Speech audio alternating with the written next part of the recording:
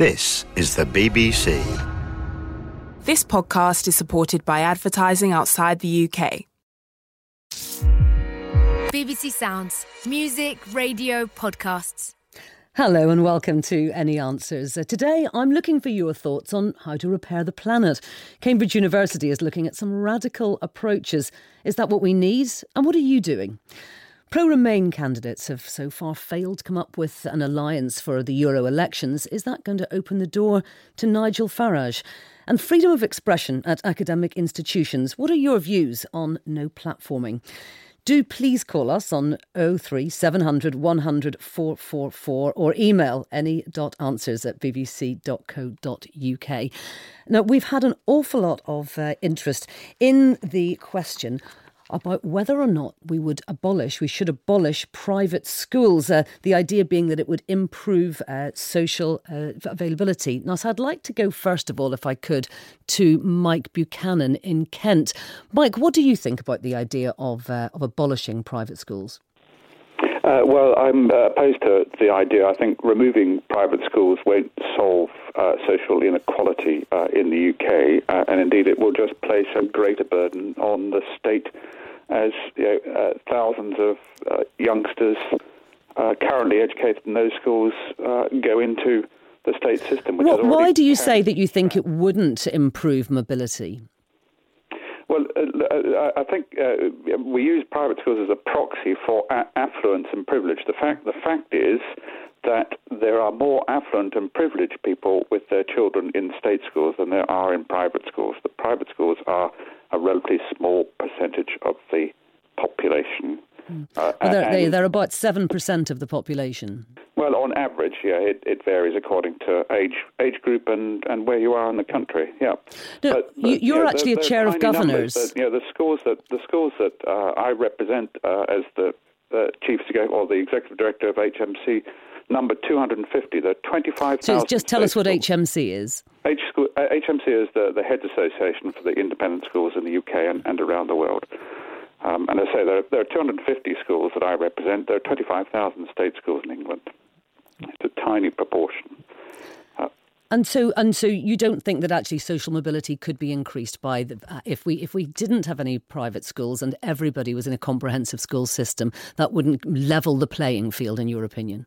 I don't think that's the solution. The social mobility is a complex thing, and clearly we need to improve social equity and provide great opportunities for all young children. But tearing down something which is world class, is recognised as being world class, is just a crazy way of going about it.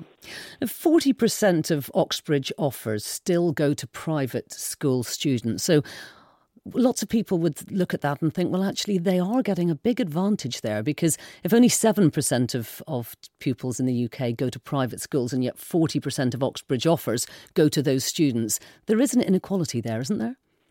Well, and indeed, we recognise it, and we need to do something about making sure that capable youngsters, whatever their background, have opportunities to go to the most selective universities in the UK and around the world. And absolutely support that.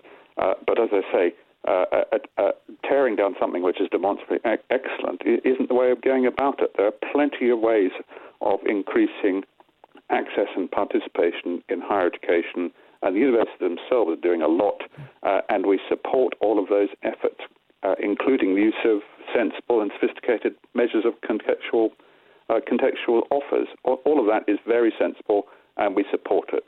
We want more of the best to go to the best universities, and there's no problem about that. There is plenty of space for everyone. Mike, just one more question. Labour would like to put VAT on school fees. I'm imagining that you are highly against that. Well, against it on a number of levels. The first is that it's based on dodgy maths. That actually it will cost the Exchequer more by doing that than actually they gain. We estimate roughly £10,000 per pupil, and that's because at the moment the number of kids in independent schools saves the Exchequer about £3.5 billion a year. The schools themselves pay taxes and other economic activity worth about £4 billion a year. They employ 300,000 people across the UK. It doesn't. Sorry, but your reasoning is simply that if there was VAT on school fees, people couldn't pay them, therefore they'd have to pull their children out of private school. Is that your thinking? Well, a simple calculation would show somebody that the net gain is negative, and actually it would just put a greater burden on already cash-strapped state schools. Where are these places going to come from, and who's going to pay for them in the state sector? OK, Mike, thank you very much indeed for your views. I'd like to go now to Derbyshire and to Linda Knox. Linda, you taught for a time before, just after you left university, I believe. Yes, yes, I did. And are you in favour of comprehensives rather than private schools?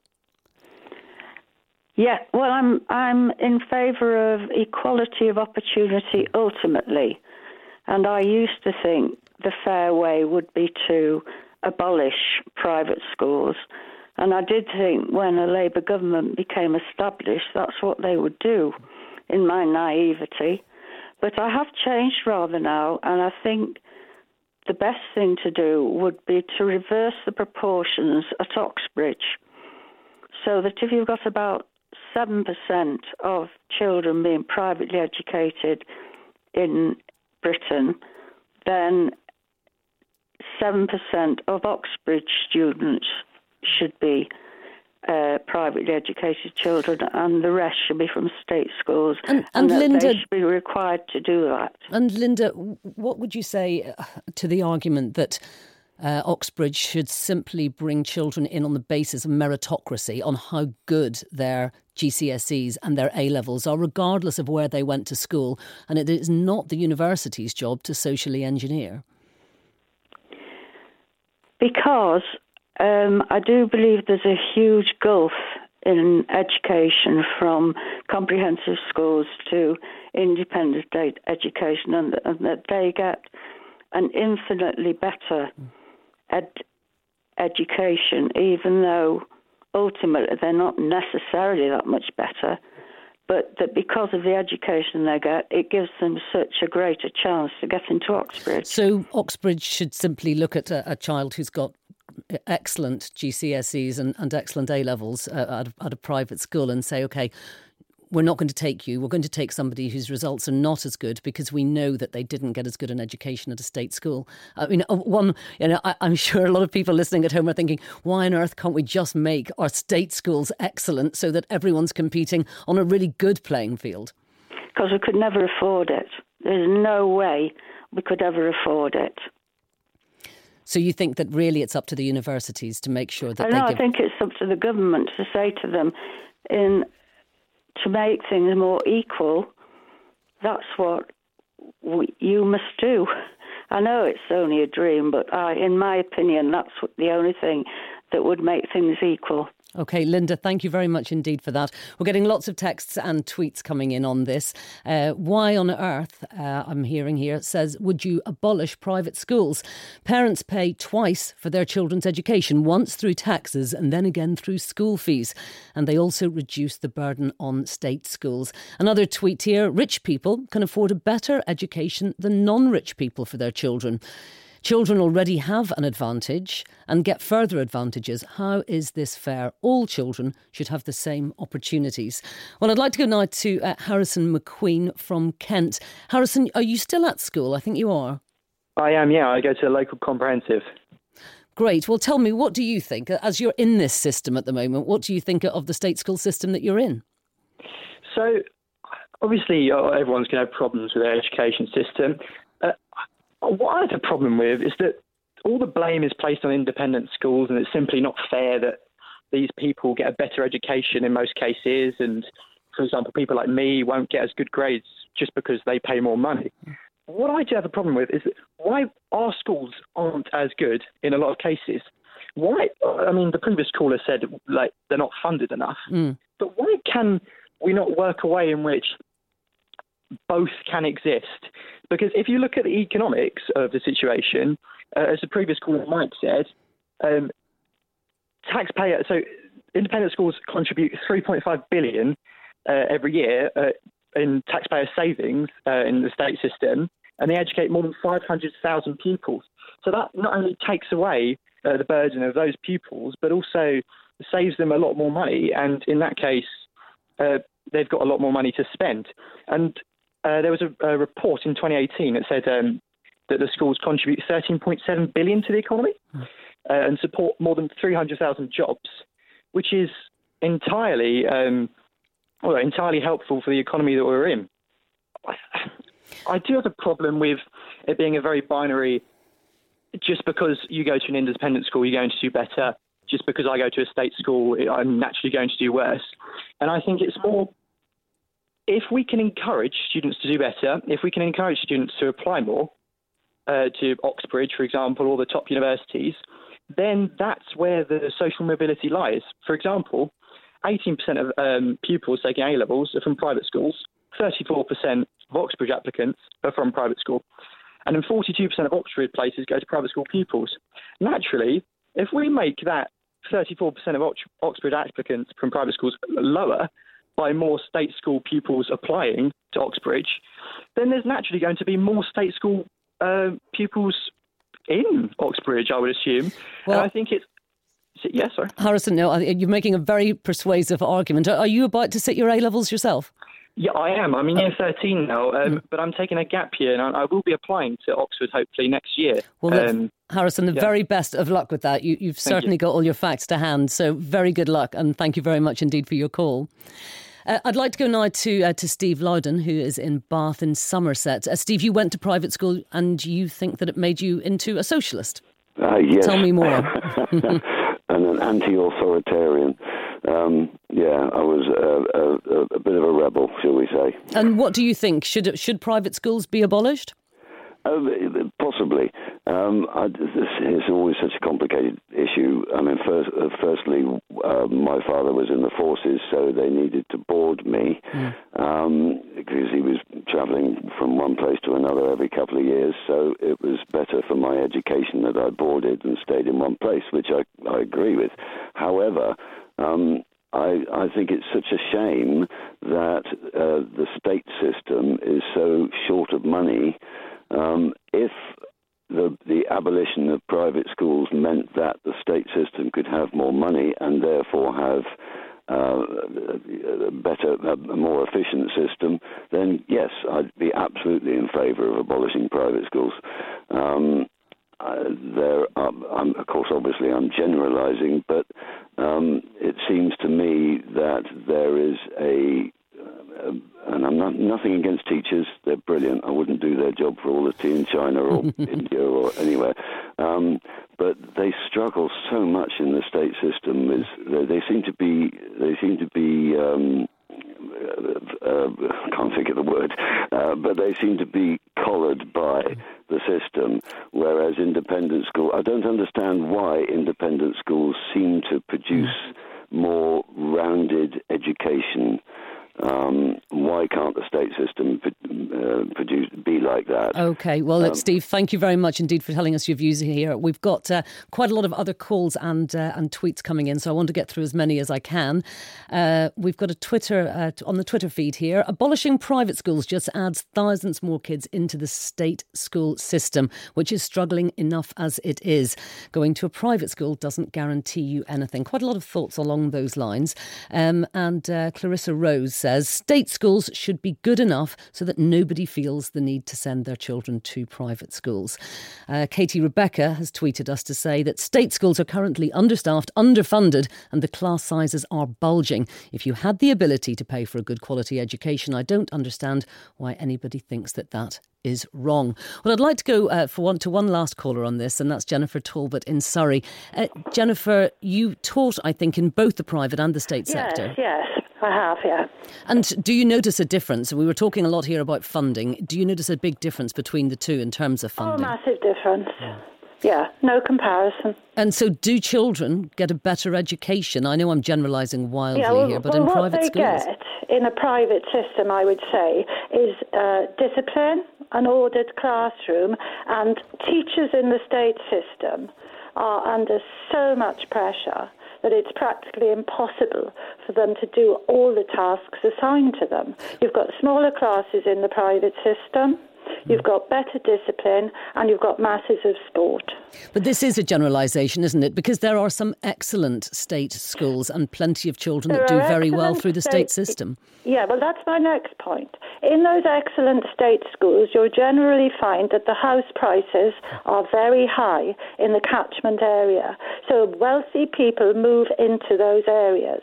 Yes, there are some excellent state schools. I'm talking about the majority of state schools. The teachers are under enormous pressure. But you will get wealthy people still paying in a different kind of way for the education in the state system because of the house prices. I personally know people who have moved. And I also want to say that private schools do offer massive bursaries, and they take children in whose parents are actually on benefits. And nobody is promoting this as advocating this for private schools. They do charitable work. Indeed, that's a very good point. So do you think that they should pay VAT on school fees? I don't, because if they lose their charitable status, I would assume that they won't be able to take in poorer children. Jennifer, thank you very much indeed for making those points. Thank you very much for calling in today. I'm going to move on to Brexit, because the Euro elections will be on us before we know it, I'm sure. And voting looks set to be polarised by the issue of Brexit, with pro-Remain parties calling for a second referendum. I'd like to go now to Joan Langrick, who's in Maidstone. Joan, you voted to leave, I gather. I originally voted to leave, and the reason was we really were being fed a lot of lies. I'm not talking about straight bananas. I'm talking about the laws which have, they said they'd brought in and all this sort of stuff. And then later on, when I realised what was happening, I then, of course, voted to stay. And I want to really stress the point that Nigel Farage is no different from Theresa May. He says she says Brexit means Brexit. He is just talking Brexit all the time. He has no manifesto. Theresa May has dumped hers. There is also, of course, they haven't referred at all, either of them, to the suffering of the country in terms of the homelessness, the austerity, and all things like that. And they're all playing their cards, both of them playing their cards close to their chest. OK, Joan, I would like to, if you could just stay on the line, please. I'd like to bring in Roy Morris, who's in Sheffield. Roy, I gather that you also voted to leave, but you haven't changed your mind. No, I have changed my mind. OK, continue. Tell me why. Yeah, well, because I think because what they talked about before the vote is totally different from what they're talking about now. Nigel Farage said several times, he kept saying Norway was a great example of a country that is out of the European Union, but which is independent and doing fine. Boris Johnson said nobody's talking about getting rid of the customs union. Nobody's talking about leaving the customs union. And yet now, when they've found that negotiating in those positions are difficult, all the Brexit movement has gone towards leaving with no deal and getting out. And I think it's wrong. I mean, we have the right to change our minds. They didn't know what they were talking about, and we didn't know what they were talking about. So I think that we ought to have a second referendum. Oh, yes, definitely, yeah. OK, well, I'd like to go back to you, Joan. Do you feel now that you simply weren't given enough facts to make a decision at the time? We weren't given enough facts. There was a whole lot of lies going on. And also, you see, with both Farage and Theresa May, they're basically a one-man band. Although she has the cabinet, or a one-woman band in her case. Yeah. And so what has happened, in point of fact, Labour are the only ones. They say they can't understand Labour, but Labour are the only ones who are saying, OK, it was democratically, put there that we must leave. So Jeremy Corbyn is doing his thing with there. But he's also said if we can't get a deal, we'll try for a general election. If we can't get a general election, then of course we'll go for a second referendum. Well, all these things have been passed by the Assembly. I would like to now hear from Ray Seymour in Bedford. Ray, you also voted Leave in the elections, in the referendum rather. What do you think about a second referendum? I'm not in favour of a second referendum. We have not actually left the EU yet, and until such time as we have, nobody really knows what's there. And so we've got to come out of the EU, and when we've done that, give it 10 or 20 years, then we can take a look and see how we stand.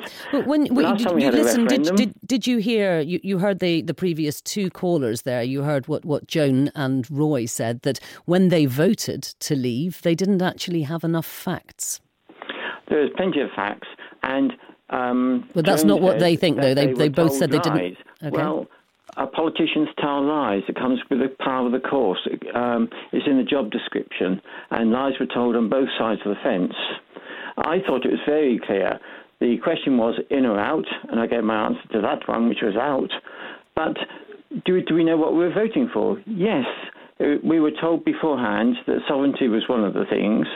Same way as the ability to construct trade deals with the rest of the world. That was one of the major things as well. If we're in a customs union or a single market, we can't do that. Our hands are tied. So we need to be out. Likewise, we don't want to be subject to the laws or judiciary of the EU.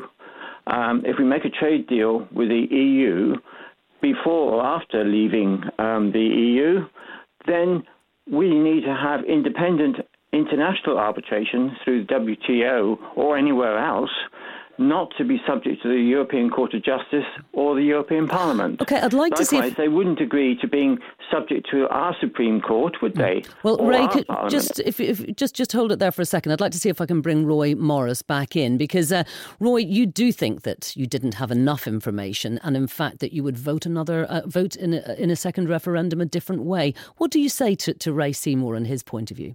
Well, the world's totally changed. I mean, I voted to leave in 1975 as well, but the world has changed since what it was like then, and you now have to be part of something big to have any influence at all in the world. And to be honest, even though I wanted into some, I think there's a lot of problems with the EU.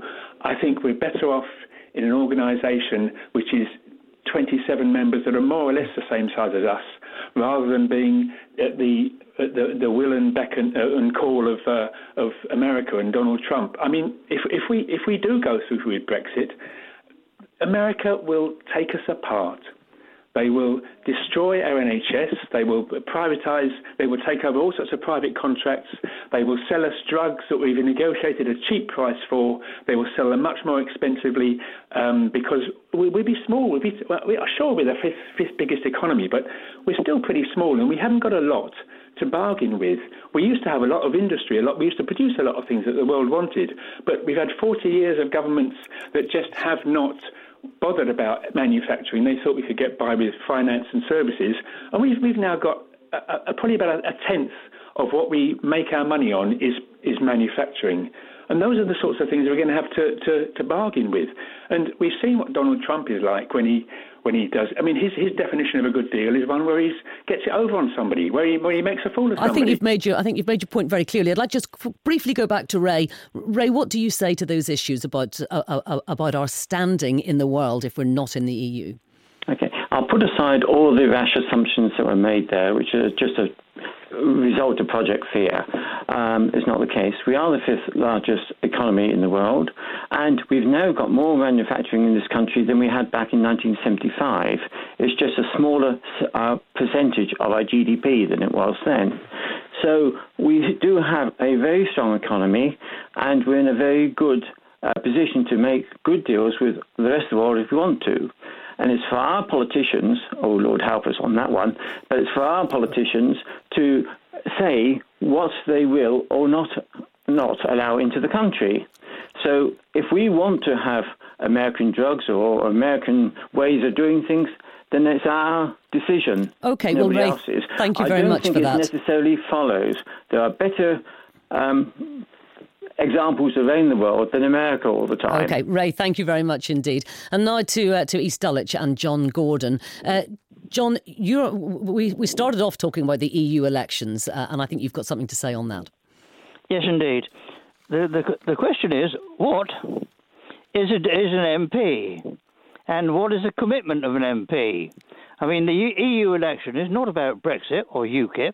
The candidate is to be selected based upon gaining the best deal for all the constituents and to strengthen their rights within the EU. Brexit and UKIP are demanding payment under duress. They're accepting payment for services tendered but not rendered. And to my mind, they should be taken to the European Court for fraud. Well, I think this time, this election does seem to be going to be fought very much on whether or not we stay in the EU, because very many people voting in the election don't expect us to be in the EU very much longer. Yeah, but that is not the reason for the EU election. No, it may not be the reason for the EU election across Europe, but in the UK, it's very much being seen like that this time. I think you would agree. The thing is, they were told a load of lies to begin with in the first referendum. I mean, the people in charge of UKIP and the rest of them, they were saying that the government spent so many million putting pamphlets through the door. Well, people don't read pamphlets. What about the television in the popular time period when they put forward their sound bites? Indeed. Well, I think we have discussed that quite a few times before on the programme. But John Gordon, thank you very much indeed for your views. I'd like to talk now about climate change, because the government, we have actually heard from Cambridge University that they're looking at ways that we can reverse the environmental damage that we've done. Charles Board is in Cheltenham. Charles, what do you think about the climate change initiatives that have been proposed? Well, I'm more interested actually in the protests that have been made about, trying to force the government into doing something about it. We live in a democratic country. The government follows our wishes. It actually does, because if they start to lose seats, then they change their policies. If we were to reduce our road miles and our air miles, then I'm sure the government would help us along. So you think that we should be doing more as individuals? Yes, it's down to the individual. And what are you doing? Have you made any changes? Well, in 30 years of work, I've only commuted to work by car for a year and a half. I've always been environmental, but I'm also actually a Tory, so, it's not just the lefties. They're not mutually exclusive, are they? No, exactly, conservative, yeah. I work from home. I don't use the car much. Most of my jobs are fairly local, so I can go and cycle to them. Mm-hmm. We recycle. We don't fly, we live in a sort of status through consumption society. We're surrounded by adverts that tell us we'll be happier, sexier, or whatever if we buy this. I think that's a fundamental problem. OK, well, thank you very much indeed, Charles. I'd like to get on now to Jackie Mackling.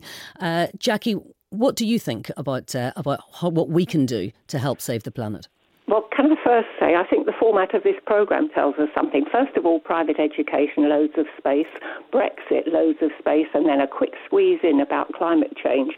I think there's a lot we can do without making ourselves miserable. And I agree with the previous caller, not spending so much on trying to buy all the things we're told we need. I'm in my mid-70s now. I've been listening to the messages from people like Jonathan Porritt for decades, and I think, why has nothing been done up until now? All I would say to people is, poorer people just have to struggle, and life's a big problem for them. But I think the rest of us really need to take a damn good look at our lives and think, what am I doing? What am I doing?